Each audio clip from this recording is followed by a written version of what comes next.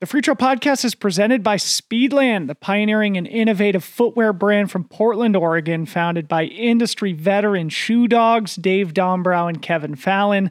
Speedland's mission is to create the best equipment for trail runners, period. Premium products, the best materials, small quantities, no cutting corners, and a deep commitment to our sport. Trail running, the best sport in the world. A couple products to highlight: the GS Tam, my signature shoe.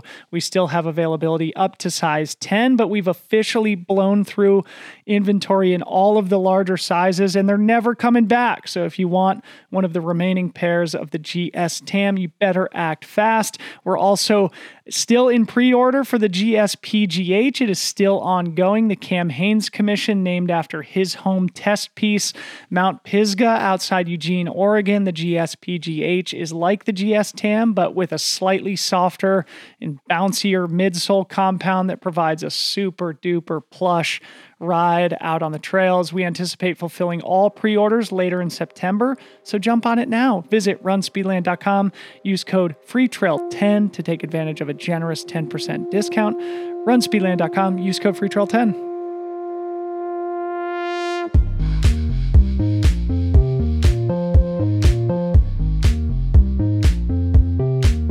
Hello, trail people. Welcome back to the Free Trail Podcast. Of course, I am your host, Dylan Bowman, here today with my good friends Tyler Green and Rachel Drake, the husband and wife duo from Portland, Oregon. In addition to being pro athletes for Nike, they're also new parents and just super high quality human beings. They've both been on the show independently in the past, but I thought it would be fun to have them back on together to talk about what has been an action-packed new chapter of their lives. We talk about parenthood, Rachel's postpartum return to running, Tyler's crazy solid season and his podium finishes at Trans Gran Canaria and Western States.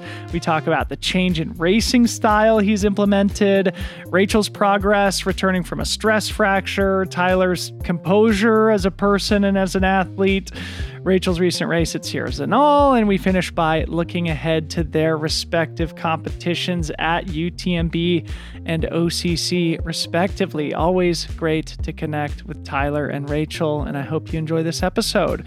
If you're new to trail running and you're looking for a community to share the journey with, make sure you check out Free Trail Pro, the global community for passionate trail runners around the world. Tons of good people involved, tons of perks, exclusive content, exclusive discounts, all for only $96 a year. And if you're looking for a coach, check out Free Trail Experts.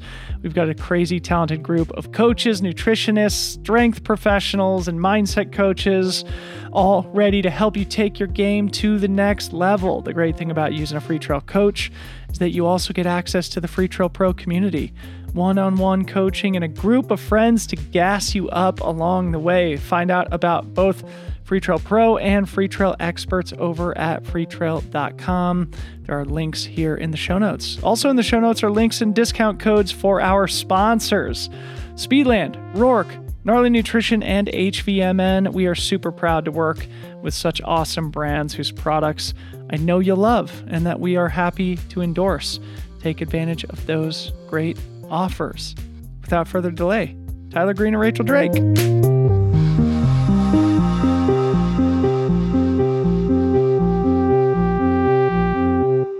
Tyler Green, Rachel Drake, welcome back to the show. Nice to see you both. Good to see you. Yeah, great to see you. Beautiful evening there in Les Houches. You guys are, of course, there a few weeks ahead of UTMB and OCC. Maybe quickly first tell us about the decision-making to take the family over there for an extended European vacation.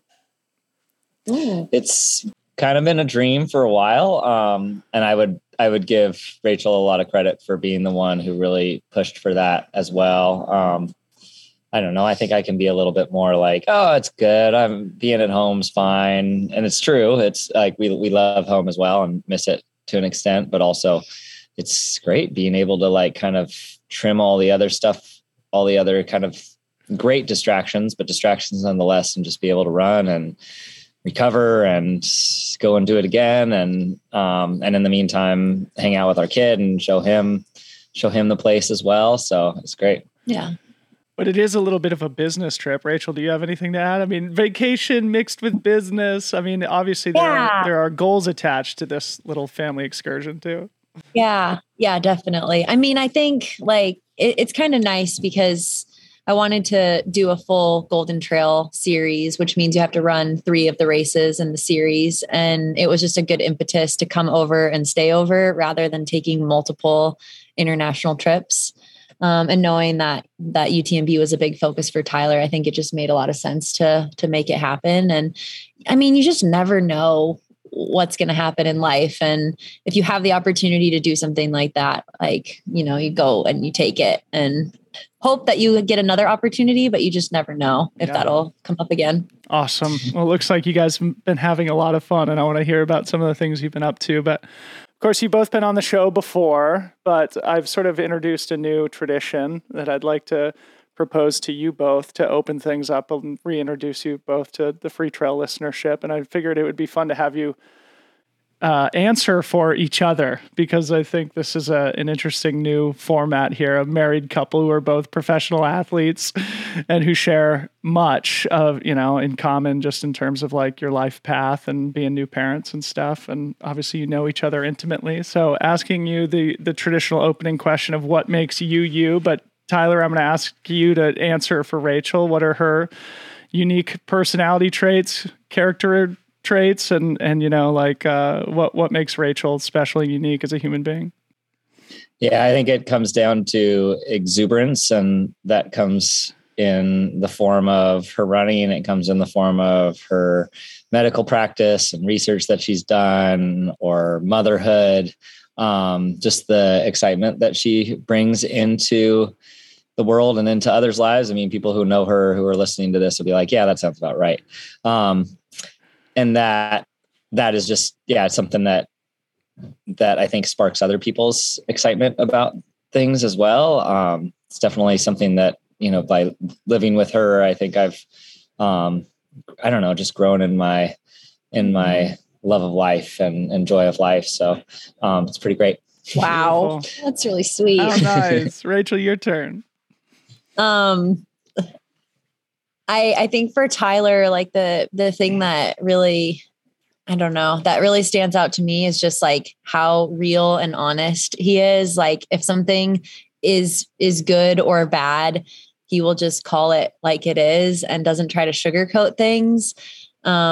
Which is really, really amazing because, when he tells you that he loves you or he's proud of you or that you can do something, it's real. He's not just using superlatives to try to be, optimistic or something, but it's just, I feel like the words that you use carry a lot of weight because they're true. And I think your high school athletes see that, your adult athletes see that. And that's why we, like to be around you, because we know that what we're getting is real. Wow. What a great place to start. Look at this. We're basically like renewing your vows here on the podcast. Let's start with parenthood. Obviously, we're both sort of going through this journey at the same time. And we were just talking before we press record that it's my son's first birthday, which means it's Lewis's first birthday is coming up very soon. Talk about this new chapter of your lives. And maybe, Rachel, we can start with you. Like, how have things changed and how have things stayed the same, in motherhood? Yeah. Well, I want to preface all of this by saying I love being a mom, and it's really, truly the best thing that's ever happened to me, but it has come with a lot of challenges. I loved being pregnant. I loved our little guy. But returning to running postpartum has been extremely challenging. Getting injured, as any runner knows, is really, really hard and can be dark.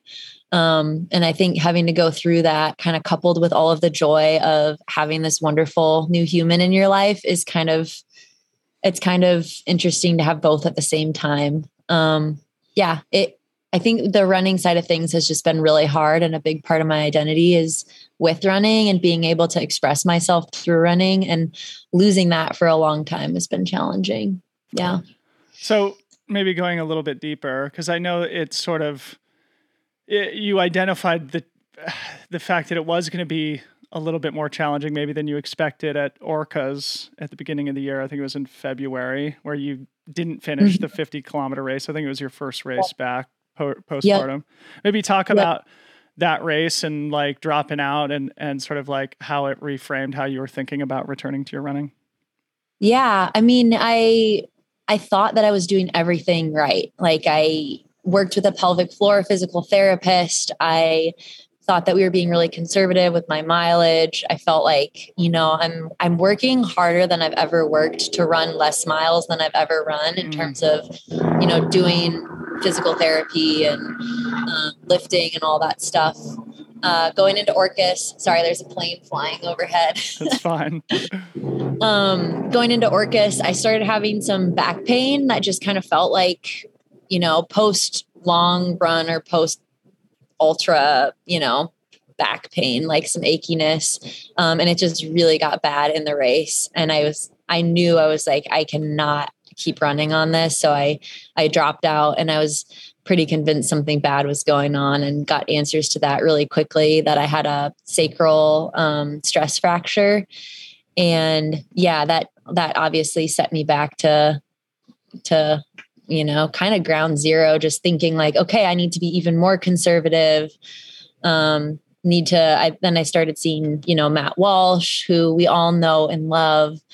I found out I was deficient vitamin D, which seems like a no-brainer because we're living in Portland and there's, it was winter and I wasn't taking vitamin D. How silly is that? So there were all these little things that I was missing. And I feel like as hard as it was, like we learned a lot of lessons, and I'm now able to apply that to my current training. And I think that's been a good, in the end, I want to put an optimistic, positive spin on things. And as dark as it was, I think that it's been a good journey. So like as a scientifically oriented person, for the audience, what's the correlation there between being postpartum and having bone injury? Because I think you also said, women who are postpartum can also be susceptible to bone injuries because of breastfeeding or something like that too. Yeah. Your bone density actually goes down when you're nursing, which I didn't know about that. In my mind, I was thinking, oh, well, I've been carrying around all this extra weight. Surely my bones are going to be stronger or something. But your bone density actually goes down for as long as you're nursing and doesn't come back. I think it's until like maybe 6 months postpartum that they've shown that it recovers. So it makes sense. You're losing calcium in the breast milk. I also started taking a calcium supplement. There's no data to show that helps, but maybe it does. And then the other thing is just anatomically, delivering a child and carrying a child, like all of that is going to change your biomechanics. And so I think just like the way that my body was moving was different, and the stress that was being put on my bones was different than pre-pregnancy. Yeah. So I think all of that coupled together, a little bit different gait, low bone density, you see it all the time. Like so many women have had, bone stress fractures or bony injuries postpartum. So it's like, we really need to be talking about it more, because even as someone who thought they were doing it all right, who was studying it, like I still, Yeah. Well, yeah, thanks for sharing that. And I think it is something that needs to be talked about more. And, even for me, it's really, fascinating to learn about too. And I think as somebody who, is still competing at a super high level, there's a lot of moms who have proven that you can bounce back from delivering children and be, still competing at the top of the sport. And, it just is not easy, and it's not necessarily intuitive, that like acute comeback period. So the more we can enlighten the world, the better. Tyler, let's talk about how this has been for you. I mean, this has obviously been a big period of change too. I know in addition to being a father now, there was a decision to kind of step back from your job as a teacher and make a deeper investment in your own athletic career and in your coaching career. Can you talk about that thought process and, whether there were any conflicting emotions? It's been, I look at our life, if last year I was continuing to teach and, we had the baby, and I was still coaching my individual athletes and my high school athletes, and then continuing to run as hard as I want to run, something would have had to give. And so it was good that I was able to leave my position at the school, to be able to go fully into running was the idea of it. But, as a parent, or with that parent, or with the new added, aspect of parenthood, I had to, or that became my full priority. And then, I think running was still kind of the secondary piece of it. But I think there's a point in which it keeps me grounded and not going and just training as hard as I possibly could and overcooking myself. Like it's always good to have those other things that kind of tie down your running a little bit and make it more a piece of your life and not your whole life. So I think that's been it's been a great balance. I mean, even on this trip, early on in this trip, we just looked at one another and we were like, this wouldn't be as much fun without Lewis. Yeah.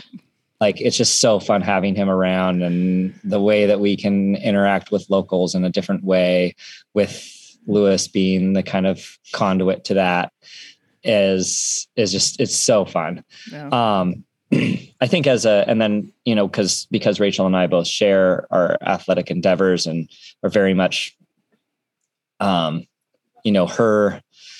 her challenges in running or the injury, like I feel that just as much. And so there is that tension with in Trans Gran Canaria, which we did in February, was a really the big example of this, of her being fully injured. Like, she's walking around with her trekking poles, and that was a really, really not a fun trip for her. Yeah. As I was able to go and do runs and explore the island, and just, I think recognizing the pain that she was in as best I can. I don't know if I'm the most empathetic person in the world, but hopefully able to feel some of the difficulties that she experienced there. That's just something that we work through and within our relationship, and how we go about sharing the role of parenthood, or of parents to Lewis. Yeah. I've always found that to be an interesting dynamic, and couples who are both sort of professional athletes, when one person's having, a moment of positivity and the other's having a moment of negativity, about how you manage to navigate those. And I'd like to talk about Trans Gran Canaria in a little bit, but Tyler, also, I'd love to hear you talk about, just the thought process of kind of leaving the security of this long-term career you had in Portland as a teacher at the exact moment that your child was born, more or less. And, whether or not that was maybe Rachel could comment on this too, because I'm sure you guys had a lot of conversations together about what was best for the family. Yeah. I mean, I think to an extent we're kind of like, okay, how is this going to work for the next 1 or 2 or 3 years, and not seeing the big picture of, I need to retire out of this particular position. But, Rachel it also fit fairly well in that, we were planning on, Rachel's going to be finishing medical school and going off to residency. And that means I would have likely been leaving my current position, or my position at the time, in teaching. So it just it felt like a good time to be able to pull the plug on teaching for the time being. And, when I talked with my head of the middle school, she said, you can come back to teaching. It doesn't have to be a once and forever thing. And she was extremely encouraging with that decision as well. So yeah, it was serendipitous, I guess. Just the timing felt right with it. And then actually I think maybe 2 weeks after I told her that I wouldn't be coming back the next year, that's when we found out we were pregnant. Yeah, okay, and I was like, can we put the brakes on this? Yeah. and then took some time and said like, okay, with this new added.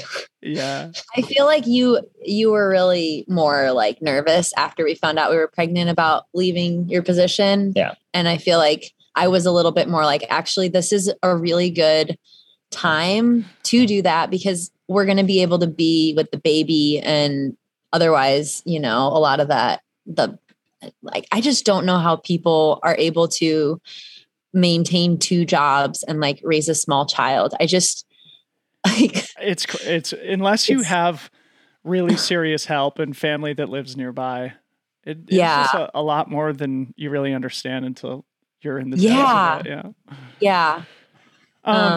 Yeah. Anything else you want to add, Rachel? I think this is interesting too. It's almost like your guys' trip to Europe. It's like, we never know what's going to happen in life, right? Like, absolutely. Tyler, this is your chance to sort of go all in on your running career and your coaching business. And like, it isn't the end necessarily if you do want to go back to classroom teaching. I'm sure there was a lot of conversations that you guys had to sort of arrive at that understanding, but I'm sure it's been a fun, freeing new chapter for you both.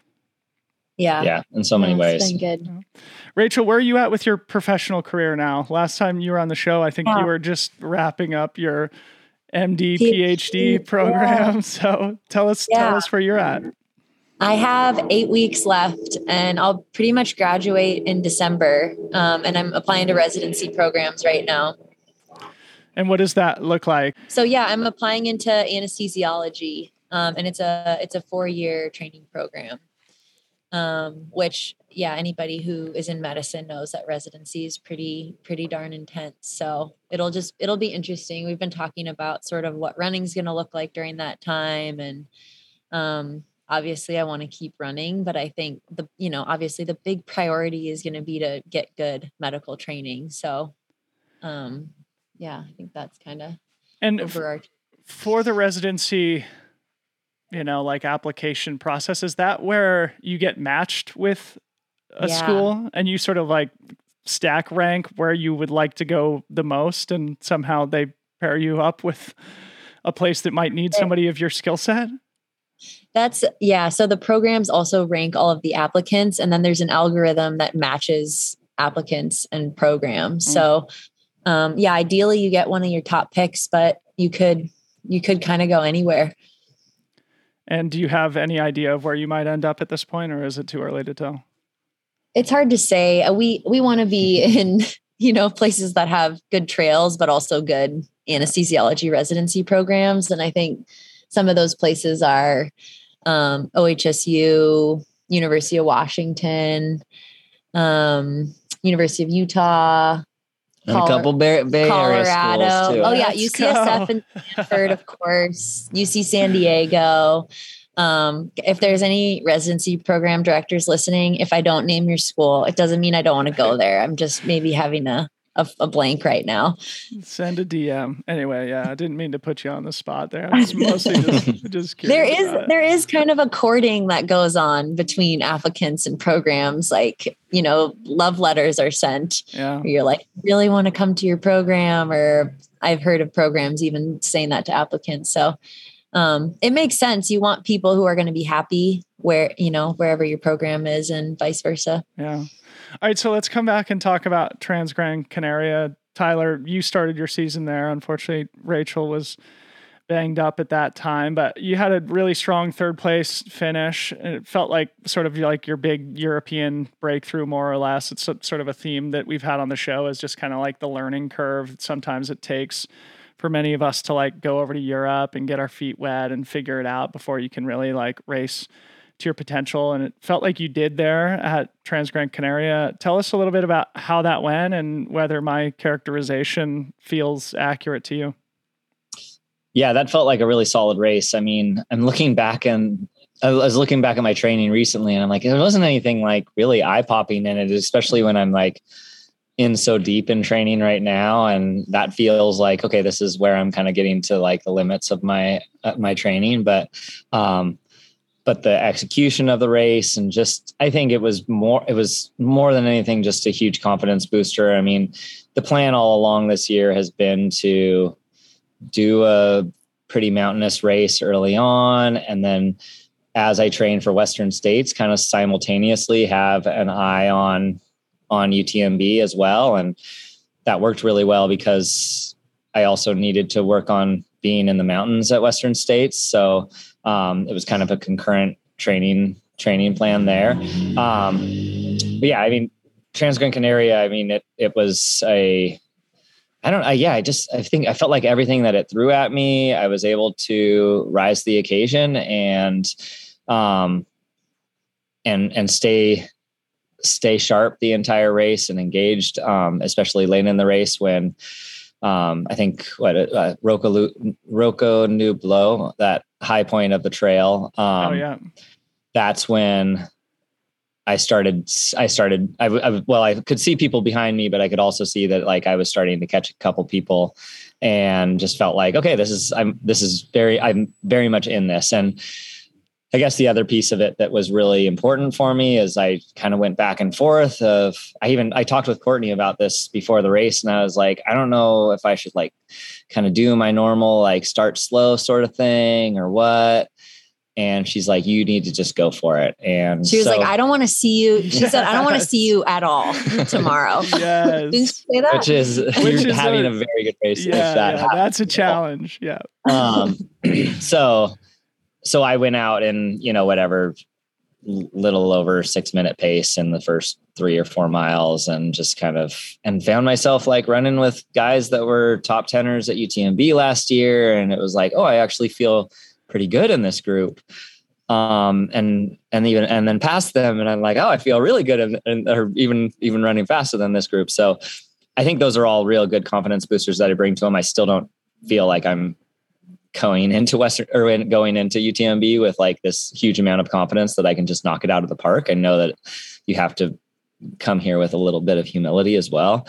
But I look at how that race went and say, I can run with people who've been in the top 10 at UTMB, who've been in the top 5 at CCC. Like I can run with these guys. Yeah. And I don't know for sure if that'll happen in a few weeks, but I'm going to go for it. Yeah. And, Trans-Gran Canaria is sort of like the middle ground, I feel like, between a Western States and a UTMB, just in terms of the terrain. It's faster than UTMB, but like not quite as fast as Western States. So I don't know. This does feel like a good stepping stone for you and a good confidence boost of performing in Europe. I want to come back to what you said about the training for Western States and how you were kind of looking ahead towards UTMB in a sec, but maybe Rachel, coming back to you, talk about a little bit more about like, you were diagnosed with this sacral stress fracture, which I'm sure was kind of devastating as you were trying to make your return to running post-pregnancy. I was feeling good too. I was like, ooh, I'm feeling good. Maybe a little too good. I kind of recall Tyler saying something like that to me. I can't remember where I saw you guys, but he was like, yeah, like Rachel's on fire right now. And yeah, it was a bummer to see, but it did seem like, you did the right things and you bounced back, got back to the place where you could be active again with some patience. So maybe tell us about that process and, anything you learned along the way. Yeah, I think I tried to really play it safe in that return to running. Really, I tried to like quiet any voices of, like keep my circle really small and like talk to Tyler, talk to my physical therapist, Matt Walsh, and like Keely pretty much. And I was like, okay, team, like I'm consulting with just these few people. And yeah, I think I took at least 10 weeks, maybe 12 weeks completely off. But like, as soon as I could start working on things, I was working on things. So really, really small movements, walking uphill on the treadmill, kind of slowly, running on the Alter G, like, again, just trying to have, this is the attitude that I had when I was returning to running was like, I want to see how good I can be and do everything right and work really hard and not have any excuse of, oh, well, I'm doing something else. And so I can only dedicate so much to my running. Mm-hmm. I wanted to really be disciplined with it. And I feel like I just tried to apply that mentality to coming back and being healthy. And I think so far it's been working really well. And like just every single race that I'm doing, it's like I unlock another key of like, okay, I've been working on that in training and it's feeling so much better than it did a few weeks ago. So yeah, I think we're on the right path. So then like you and Caitlin Gerbin, if I'm remembering it correctly, walked the 25K at Canyon. So you were sort of thinking ahead about getting your qualification and your stones for OCC later in the season. What were the considerations there? Like, how were you balancing like what's smart for me versus like, putting yourself in a position to like have optionality? Right. Well, I knew we were going to be living over here at that time. So I really wanted to do one of the UTMB races. And I, again, talked to my small circle of advisors and I said, is this okay for me to walk this? And Matt, our PT said it was okay. And if he had said, no, I think that's a dumb idea, I would not have done it. So I think just like, it's just been so key to have people in your corner that you really trust and that you actually listen to. Yeah. Cool. Well, let's come back and talk about what you have done, because you have been sort of like slowly, steadily progressing. You've done a lot of shorter distance races, including Sears and all last weekend ahead of OCC coming up here in a couple of weeks. The best gear isn't born in a factory. It is inspired by real people challenging themselves to explore new parts of the world. That's why I love Rourke. Their team pulls design inspiration straight from the cultures and climates of new destinations to create durable and comfortable styles that can take you straight from the trail to the coffee shop or the bar. Trail culture, if you know what I mean. For over 10 years, Rourke has explored the globe to seek adventure on the road less traveled. Grounded in the joy of travel, each Rourke collection is inspired by a specific location around the world, and each includes a give back because Rourke believes in leaving a positive impact on the places that host their adventures. Rourke's latest collection is inspired by a trip to Hokkaido, Japan, featuring Japanese prints and patterns, and Free Trail fans will especially love the Rourke Run Amok line. It's functional running gear that goes against traditional activewear styling, so you never have to choose between performance and personality. I've been rocking Rourke's Mathis Core t-shirt recently. The cut reminds me of my favorite cotton t-shirts, but with dry release jersey knit material. It dries so much faster. So again, I can wear it while I'm out ripping on the trails or when I'm podcasting in my garage. Go check out the whole Run Amok apparel collection. And for a limited time, as one of my listeners, you can get a 15% discount off your first order. Go to Rourke.com, use code FreeTrail15 at checkout. Don't wait. That's ROARK.com and use code FreeTrail15. The Free Trail Podcast is brought to you by Gnarly Nutrition and their Branch Chain Amino Acid Drink Mix, the product I use more than any other in my day-to-day life. The BCAA Drink Mix is part of my morning routine every day before I get out the door for training. I smash a serving of this delicious and essential amino acid combination. Gnarly BCAAs provide a vegan trifecta of leucine, isoleucine, and valine, which research suggests work together to increase protein synthesis and muscle growth to keep you strong and healthy on the trails. Research also shows that if consumed in the 20 to 30 minutes before exercise and even during longer training sessions, BCAAs and leucine in particular can help minimize muscle protein breakdown, thus reducing post-exercise soreness and speeding recovery between training sessions. I swear I can feel the difference in my strength, recovery, and general energy levels when I have my BCAAs and when I don't. And in all the conversation about carbohydrates and protein and calories per hour, I feel like BCAAs often get lost in the mix, even though they are by definition essential. Don't skimp on the essentials. Pick up a can of the Gnarly BCAAs at GoGnarly.com and use code FreeTrail15. GoGnarly.com, use code FreeTrail15. Coming back to you, Tyler, in Western States, man, you're just so freaking impressive, man. You're just so consistent. It's such a stud, man. And I think it's really like instructive to that you can do it in multiple different ways. And I want to talk about that in a sec, but maybe let's start with like why you decided to do it again. As somebody who had finished 3 years in a row, you went 14th, 2nd, 4th, and it would have been a good opportunity to maybe just focus on UTMB or to take a step back from Western States after 3 solid ones in a row. Why'd you decide to go back? It's so hard to not go back. I mean, when you have an entry in there and it's just become like over the years, it just starts to become a family. Like, you see the same people, and I just love the process of like it all. I love this, like month by month, the changes and the feelings of fitness that you get. And then also like I'm coaching track. And so I have to like kind of pull back my training. And then once track is done, then I have my big like training camp. Like it's all kind of mapped out for what works for me. And I love sitting in the sauna. Didn't need that this year. Yeah, you didn't need it, but you still do it, right? Still did it. I mean, all of those, it's just that step-by-step thing of like leading up to the race. And yeah, and then the race itself. I mean, I was telling Rachel, like just when a course so well, you don't like I don't look at my watch at all that entire day.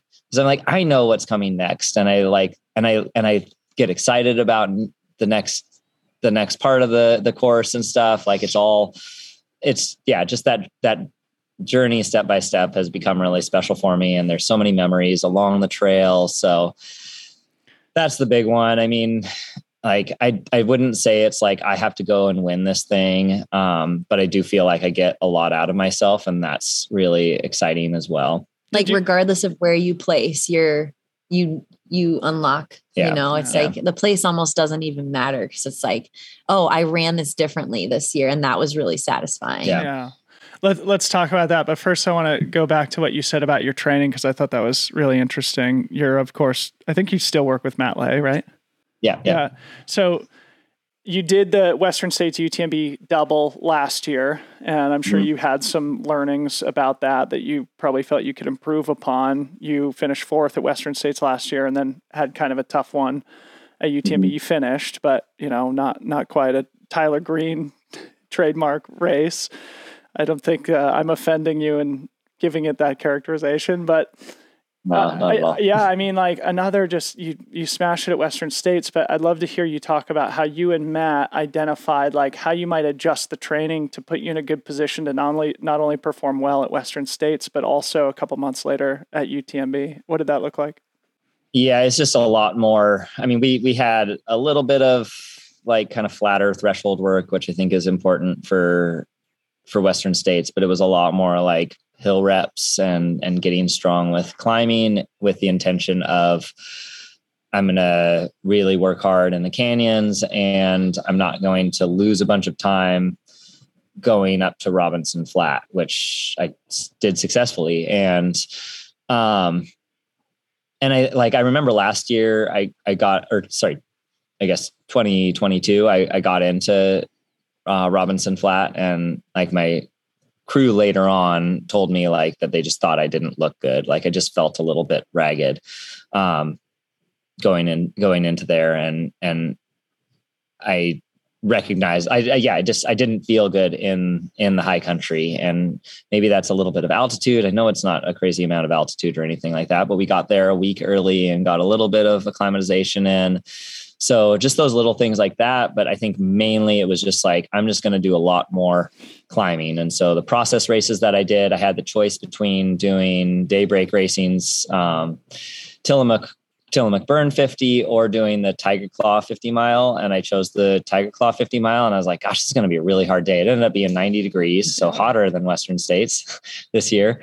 And it's 6 climbs of, I think, 2,500 feet each, climbing the same mountain 6 times. And that was my preparation for especially being in the high country and recognizing like, hey, that's half of UTMB, and I actually ran that really strong. That was a really big confidence booster for me for the high country. And and as you know, like when I hit the high country, I mean, I think the snow was super fun. Like, I think it comes with, you have to kind of bring the right perspective into that. But I really enjoyed being in the snow and being up front and running with all those other guys and saying like, all right, I'm doing what I set out to do. The other thing that Matt really had me do, which is more towards Western States and less towards UTMB, is like, we would just do these hard hill workouts or mountain workouts where he's just like, you get 2 minutes to warm up and then you're hammering up this hill like a Hunchback Mountain. So like a 2,500 foot climb, without any recovery. And that's just to get ready for like the escarpment. Not that I'm going to be hammering up it, but let's get going right away. Yeah. Okay. That made the escarpment feel, like an easy climb where I wasn't like already 10 minutes back and trying to claw myself back.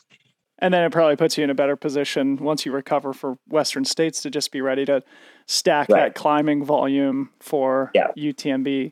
I want to ask you both about this change in strategies, because I've found it just like so inspiring. And we talked about it on the track in your finish line interview, and you said that it was very much an intentional thing, that you wanted to walk off the track that night knowing that you had gone for it.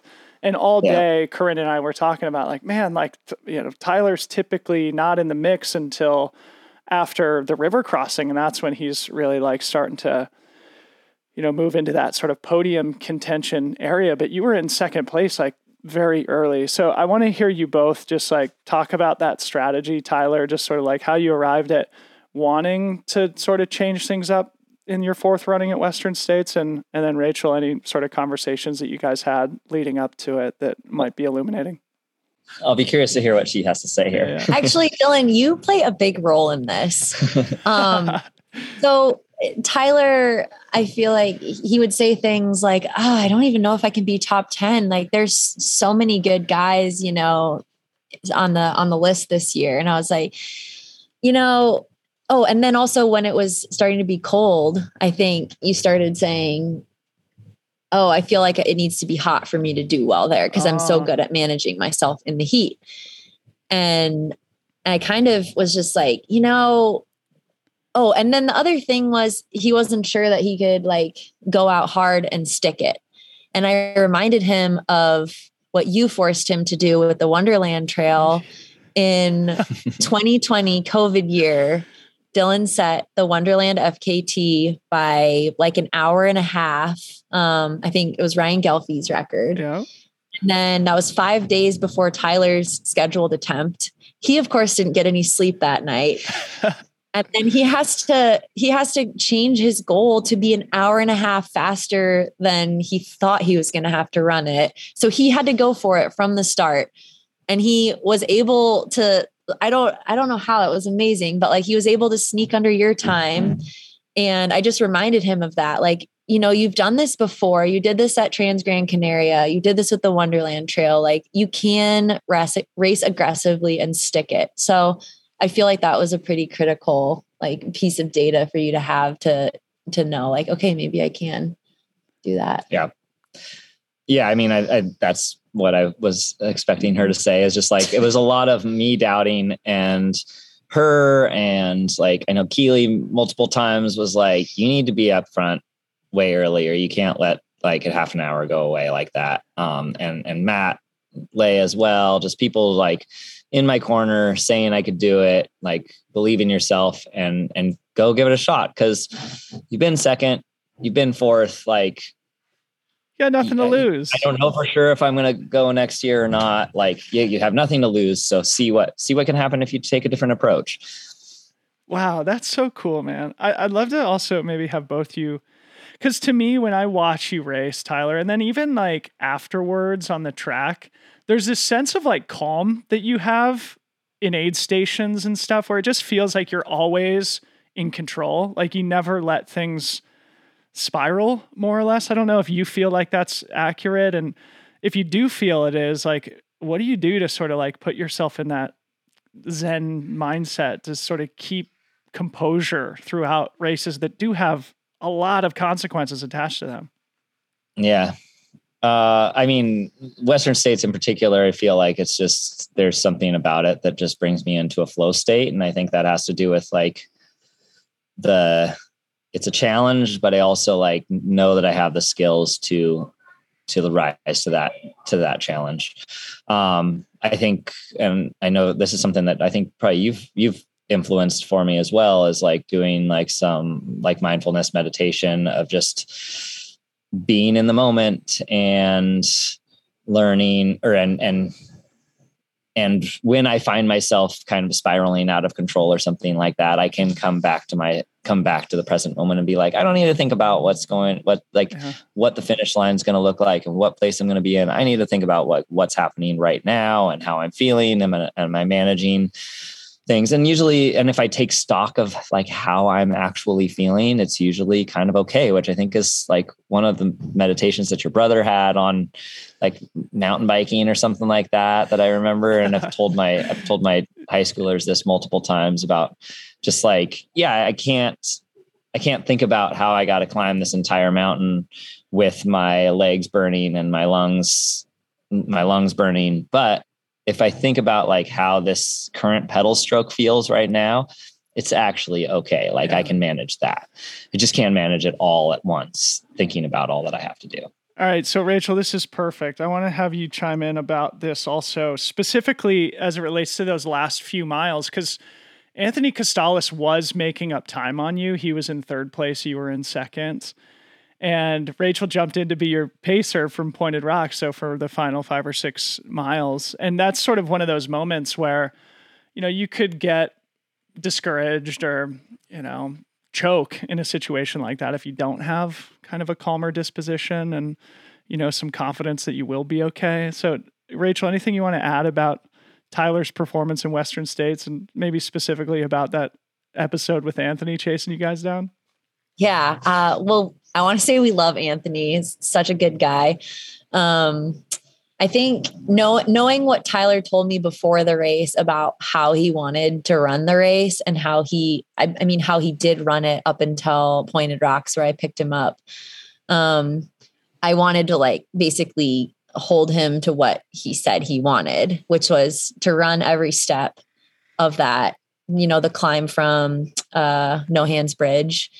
And also, you know, now that you mention it with like things spiraling, it was like, okay, Anthony made up 5 minutes on Tyler over, I don't know, 10 miles or so. And I told Tyler that, and he's like, is it really 5 minutes though? Or like, are you lying to me? Because I have lied to him before about those things. I was like, no, it's 5 minutes. And then we got down to the river and we heard it had cut down to like 3 minutes. And so I think a lot of people in that situation, you're in so much pain, you want to be done. It'd be easy to kind of choke and be like, oh, I can't, he's going to get me. Yeah, like it's still third place. No big deal. That's still an awesome race. Still really good.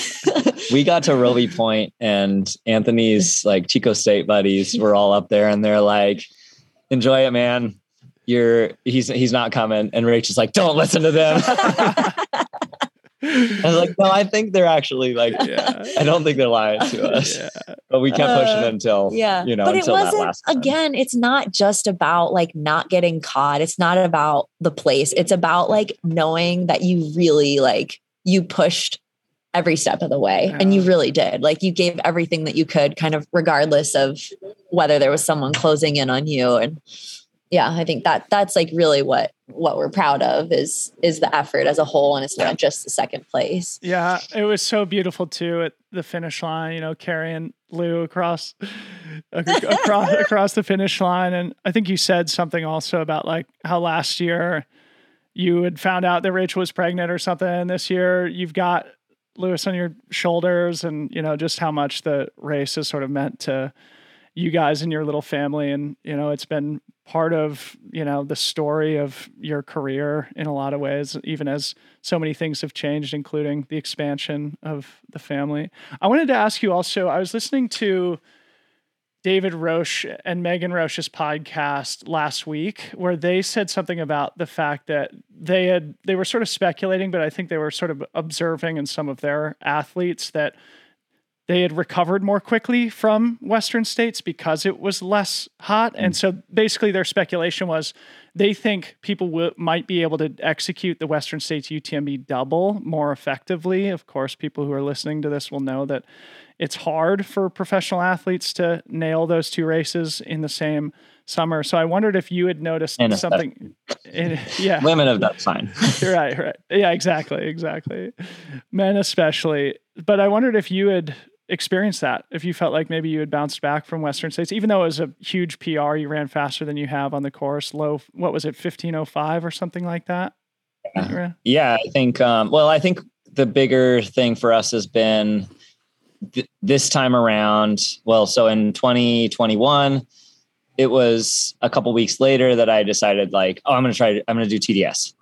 So it was just more of like, might as well try to do something. And I was able to get the okay from our school to leave a little bit, or to arrive at like start of the school meetings a little bit late. And the same thing with last year. I was going to do CCC, and then I was like, no, I should just do the UTMB. Like, if you want to like train to do well at UTMB, you might as well just do the whole course rather than kind of have these stepping stones. That was my thought process at the time.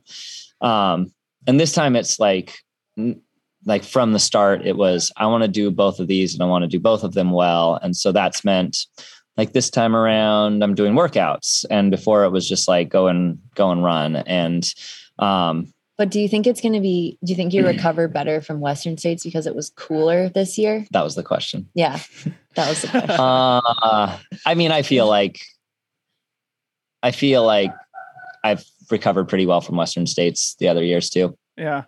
Because there are answer that question. Okay. Well, that's interesting, because there are a lot of people who are doing both, between both the men's and women's races. And so I just think that'll be an interesting storyline for people to follow, because I think typically you would sort of look at people like you or like Esther, who finished second in the women's race, and be like, they may be a little bit banged up still from Western States. The courses are so different.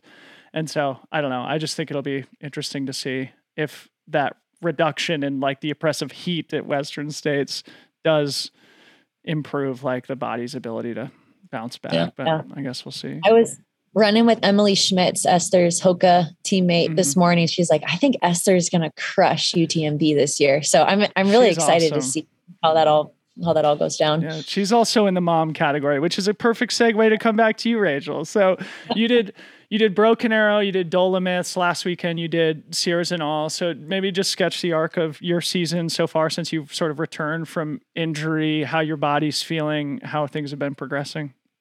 Yeah. I also did the uphill race at Tiger Claw, just up to Tiger Mountain. Mm-hmm. So I feel like, that first one, these are all, sanctioned by my advisory committee.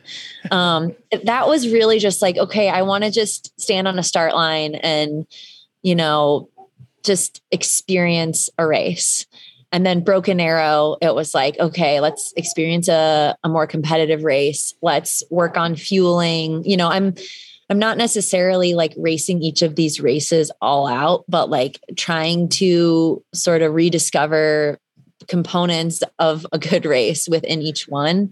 And I think by the time Dolomites came around, it was like, okay, I can actually race this now. I knew that my training wasn't great going into it. And I felt really good most of the race. I kind of struggled on the steep climb from like 3K to 8K. I think you climb. That's like the big really from hell. Yeah, it's a big climb. I think I lost like 13 positions or something like that. I was just really struggling. But then it's a really technical descent, which is something that I've been kind of working on with Matt. And I did well on that descent. And I think that gave me a lot of confidence. Like, okay, if I can descend at Dolomites, like I can descend on anything, because it's just kind of choose your own adventure, downhill, rocky running. And then going into Sierra Zinal, I felt like for the first time, I wasn't sort of repulsed by, like, I wasn't nervous in terms of like, I don't really want to start this. I don't know how this is going to go. I was genuinely like, I'm excited for this. I knew my training had been really good since Dolomites. I recovered well from Dolomites. I was just excited to see where I was at, and I felt super strong for most of it. I think I could use a little bit of Tyler's zen, like when things aren't going well, to just slow down and like at least slow down in your mind and think, okay, like how do I actually feel? What can I control right now? Try to just keep moving forward and not catastrophize. Cause when I finished the race, I thought I was in like 30th place. And then I got a text from my mom and she was like, good job, sweetheart. 19th is really good. And I was like, thanks, Mom. Like 19th is pretty good. Like where I'm at, I feel like 19th at Sierra Zinal is like substantially better than 22nd at Dolomites. It's more competitive. Yeah. And the other cool thing about that race is they have bonuses for time, like if you run under a certain time. And so even though I felt like my place goal had gone out the door, I was like, oh, well, if I run, 8-minute miles for the next 5 miles, I'm going to get under their slowest time bonus. And so I just started pushing a little bit. And that ended up being like a really good impetus to like, not to keep racing and not just kind of give up. The Free Trail Podcast is brought to you by HVMN and the Ketone IQ supplement. Ketone IQ has become a huge phenomenon in endurance sport in recent years, allowing athletes of all levels to access new levels of performance. It was first adopted in cycling, especially among the professional ranks, but it's now finding its way into the running world, which is awesome and with great success. I recall seeing British ultra star Tom Evans smashing a Ketone IQ as he jumped in the raft at the Rucky Chucky River crossing on his way to victory, the 2023 Western States. Well, if it's good enough for Tom, it's good enough for me. Ketone IQ was invented by HVMN to help athletes of all levels reach their physical potential by boosting cognitive performance. If you're listening to this, I'm sure you know that your brain is key to performing at your best as a runner, from fatigue resistance to improved focus and mental clarity. Ketone IQ can give you deeper brain power when the miles and exhaustion start to add up. This is something you really have to experience to understand, so make sure you give Ketone IQ a try. You can save 30% off your first subscription order of Ketone IQ at hvmn.com/freetrail30. Again, visit hvmn.com/freetrail30 and subscribe upon checkout for 30% off. There is a link in the show notes of this episode as well. Thanks to HVMN. So, obviously, like after a sacral stress fracture, there's probably some fear, like probably takes a little bit of time to like build trust back into your body. And so you're probably building that confidence and trust with all these sort of shorter races that you've been doing. How is that sort of mapped to your training also? Because I'm sure there's also, and I'm pretty sure Tyler helps you with that stuff. If not, acts as your coach. So talk about how you guys sort of come to formulate whatever the training prescription is, and like how you balance it with how you're feeling in this return to running postpartum. I think we get a lot of data from the races. So like after Dolomites, I was like, I didn't feel strong with sustained climbing. And so we took that information into the next training block, and he's like, okay, let's do some threshold climbs. And obviously, being near Mont Blanc, there's lots of great places to climb.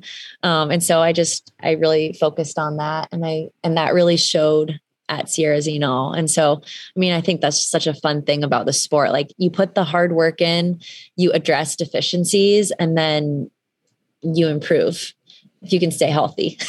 So, it's only been a couple of days since Sierra Zinal, and you only have maybe 2.5 weeks now, I guess, until OCC. What was the data that you collected at Sierra Zinal, and how might that influence the final couple days of training? You probably don't have a lot of extra work to do. I think just like honing some like faster, flatter running, which there isn't a ton of that in OCC, but like, I feel like the climbing and the descending is great. But when in Sierra Zinal, when it got flat, there's these people, I swear they're passing me. I was like, are you guys running like a 5K or something? Cause like, they were just blowing by me. And I think it's not just a fitness thing. It's also a postpartum, like I need to get strong at like a higher cadence. Mm-hmm. And I had a virtual appointment with Matt today where we're talking about this, and he gave me a lot of great things to work on for like, okay, so as you run faster, your body, like neuromuscularly, you have to be able to tell all of these muscles to fire in the correct sequence. And like, we might need to retrain your body to do that after having a child, because though I ran throughout my pregnancy, I wasn't doing speed and my anatomy is different now. And so I think that's just it's been like a really kind of cool journey trying to figure everything out again. Tyler, I'm sure you probably are self-conscious at times about like giving this a training load to your wife and the mother of your kid that might be too much or too little. It's sort of a high pressure situation. Anything you want to add about Rachel's return and how you've been there in support as her coach, more or less? I think being here has really helped in that, like the days in a sense kind of bleed into one another. And so we don't need to be like, okay, we're going to do our workouts on Wednesdays. Wednesday is the workout day. We'll call it Workout Wednesday, right? Like you can do your workout when you're ready to. And if she needs an extra day of recovery, she can get her extra day of recovery. And, I think like the training plan that we've written up together is very loosely, it's like, well, I'm thinking we're maybe going to do this type of workout this day because I'm hoping we can touch on all of these things. But after Sierras and all, like, I think we can kind of pull away from some of the threshold work, like climbs, and work on a little bit more, like, I don't know about on the track, but, going out on maybe just the higher turnover, or finding ways to practice the things that she needs to practice. So it's just a little bit more like, okay, from day to day, or how are we going to look at these next 3 days? When are you recovered? Like it'd probably be, this is 2 days. So at least another day before we start to like get some more quality work in possibly. But if she needs another day, that's fine. Mm-hmm. Yeah. That path between Les Houches and Chamonix might be the perfect place for you to do your flatter tempo stuff there, Rachel. It's not that flat. Yeah, it's not that flat. Not that flat. We're all saying flat-ish, as flat as it gets in that part of the world. Yeah. Cool. Well, we can start winding down here and sort of talk a bit about, Tyler, what you've been up to in training and maybe what you learned from UTMB last year, how you think you can improve. I'm sure there's a ton that you feel like you can improve from your UTMB finish from last year. So I looked at your Strava and it looks like you are in the thick of it, man. And you're probably winding down now. So yeah, definitely. Yeah. So tell us sort of like what you and Matt have been working on, the mix between volume and intensity and climbing and how you're feeling more or less. Yeah. It was hard because I'd had a big week the week before last, but I was also sick and still managed to be able to train pretty well. We just had a bad cold come through. Mm-hmm. Baby sickness. The whole family. Yeah. Baby sickness perhaps. Yeah, I feel really confident in like the last 4 weeks time in Italy as well. Like that's all been just great, strong climbing, and have put some intensity into that as well. But that being said, like, I think, and I say this with Western States and I'll say it with UTMB, is like everybody comes in like fitter than they've ever been in their lives. Right. And then it comes down to execution. And that is something that I think just having gone around the mountain once gives me a little bit more of just like, I know what is in store for me and how I want to feel at different places. I think, but it's okay if you don't feel. Yeah. And recognizing like, this is a really hard challenge. Like I'm in a sense, like kind of terrified of running around that whole thing and those last 3 climbs that are so challenging.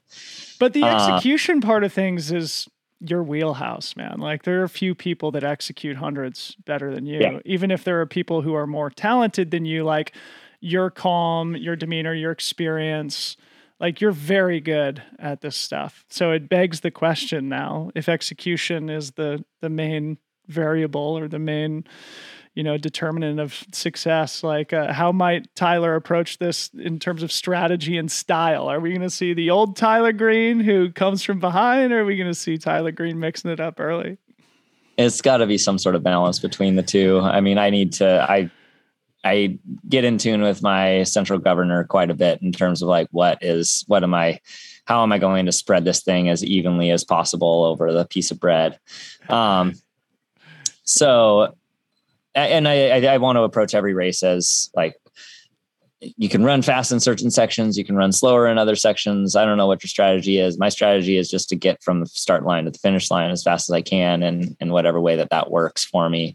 And I think that probably means like, I think I came into Les Contamines or into Les Ouches in like 70th, maybe into Les Contamines at like 50th or something like that last year. And I think I'll probably need to get going a little bit faster just to kind of get into that, the flow of racers a little bit more, and to feel that energy a little bit more, and simultaneously like just go into it with a lot of calm, knowing that I have a long ways to go. I'm good buds with David Laney, and I just loved the way that he placed third in 2016, 15, by just charging those last three climbs. That's a really hard thing to do. I think I'd like to be up a little bit further than that and trying to just hold on to it. Yeah. I recall I was doing the commentary that year, and it was before they had the cameras on the runners, like for the whole,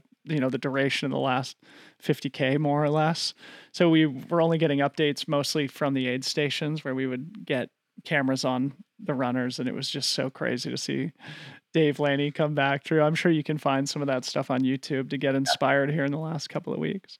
Well, guys, it's so great to chat again and catch up a little bit. We're going to be over there a week from today too. So looking forward to seeing you both over there soon. I hope the last couple of weeks in training go smoothly. I'm going to ask you guys both a quick closing question, then we can wrap up. That question being, who is one person you admire inside or outside of sport? Can be living or dead, and why do you admire that person? Rachel, we'll start with you. Ooh. Can Tyler start? Actually? Tyler, you can go first. Think. Yeah, I mean, you did prep us for this, Rachel. I know. You gotta do your homework. You're a student. Come on, you know these things. I'm going to go with Brian Doyle, who's an incredible author. He has passed away not too long ago with brain cancer. But the reason that I'm just so smitten, he's an incredible thinker and just has this playful way of writing and communicating that has this wonderment in the world and is simultaneously like incredibly deep. And it's not just the thinking, but as far as I understand of who he is, he like lived out that kind of that way of being as well. And to live it out is probably the hard part. You can think all sorts of amazing things and not live it, but he definitely lived it. So go with Brian Doyle. What's a book that he's written? My favorite is Martin. It's a story of dude. Harmony is reading that right now. I can't believe you brought that up. That is amazing. Yeah, it's so funny because I was making fun of her about it. I was like, "What is this?" It's like a book about like some kind of rodent, isn't it? No, it's a mustelid. It's like it's the family of the weasel and the skunk and the otter and the badger and the wolverine. It's a marten, not a rodent, pine marten. Dylan. So yeah, it's a story. It's a boy and a marten, and they just like simultaneously live these lives up in the little town of Zigzag, Oregon, which is right near where our family cabin is. So there's some connection there, and it's just these stories of like this little town and the different characters within it and their struggles and stuff. And yeah, it's so good. There's that. Mink River is the other one, which is a coastal town in Oregon. So I love my Oregon authors. Yeah. And then if you want to like a really great one, just open up One Long River of Song. It's his like essays that he wrote. I believe like he just went on, he was diagnosed with cancer. He went on an absolute tear just writing and writing books and essays and poems and everything that he possibly could. And this is his like posthumous work that another Oregon author helped publish for him, David James Duncan, who I'm kind of nerding out here. But if you open up that book, and like the first 3 pages will have you in tears immediately. And from there, you'll love Brian Doyle and want to read all of his other stuff. Unbelievable. Thank you for that. I'm going to go look at some of this stuff, and maybe I'll pull that book from Harmony when she's finished up with it. So yes. Martin, Rachel Drake, who's one person you admire? That was perfect. Gave me some time to think. I'm going to go with a different Brian that actually cured cancer. This is Brian Drucker from OHSU. He's a cancer researcher, and he developed a drug called Gleevec or imatinib that's just saved hundreds of thousands of lives. We actually met him at a bookstore on the Oregon coast, and I was like, Brian Drucker, hi. Like, I'm such a fan. He was like, oh, I'm just getting a book here for my wife. So I've met him a couple of times. Like, he's given talks on campus, and he's just such a down to earth guy. And in terms of having an impact on the world, I cannot think of anything more impactful than what he's done and continues to do in cancer research. And I think like just being a good human on top of that is just incredible. Awesome. Yeah. Well, what a great way to end it. 2 now things for me to go look into and research here after our conversation. But thank you both for coming back on the show. I hope Lewis is sleeping soundly and peacefully, and look forward to seeing you both over there in Europe in a couple weeks. Thanks, we Dylan. love you, Dylan. Yeah, love you. Good to see you.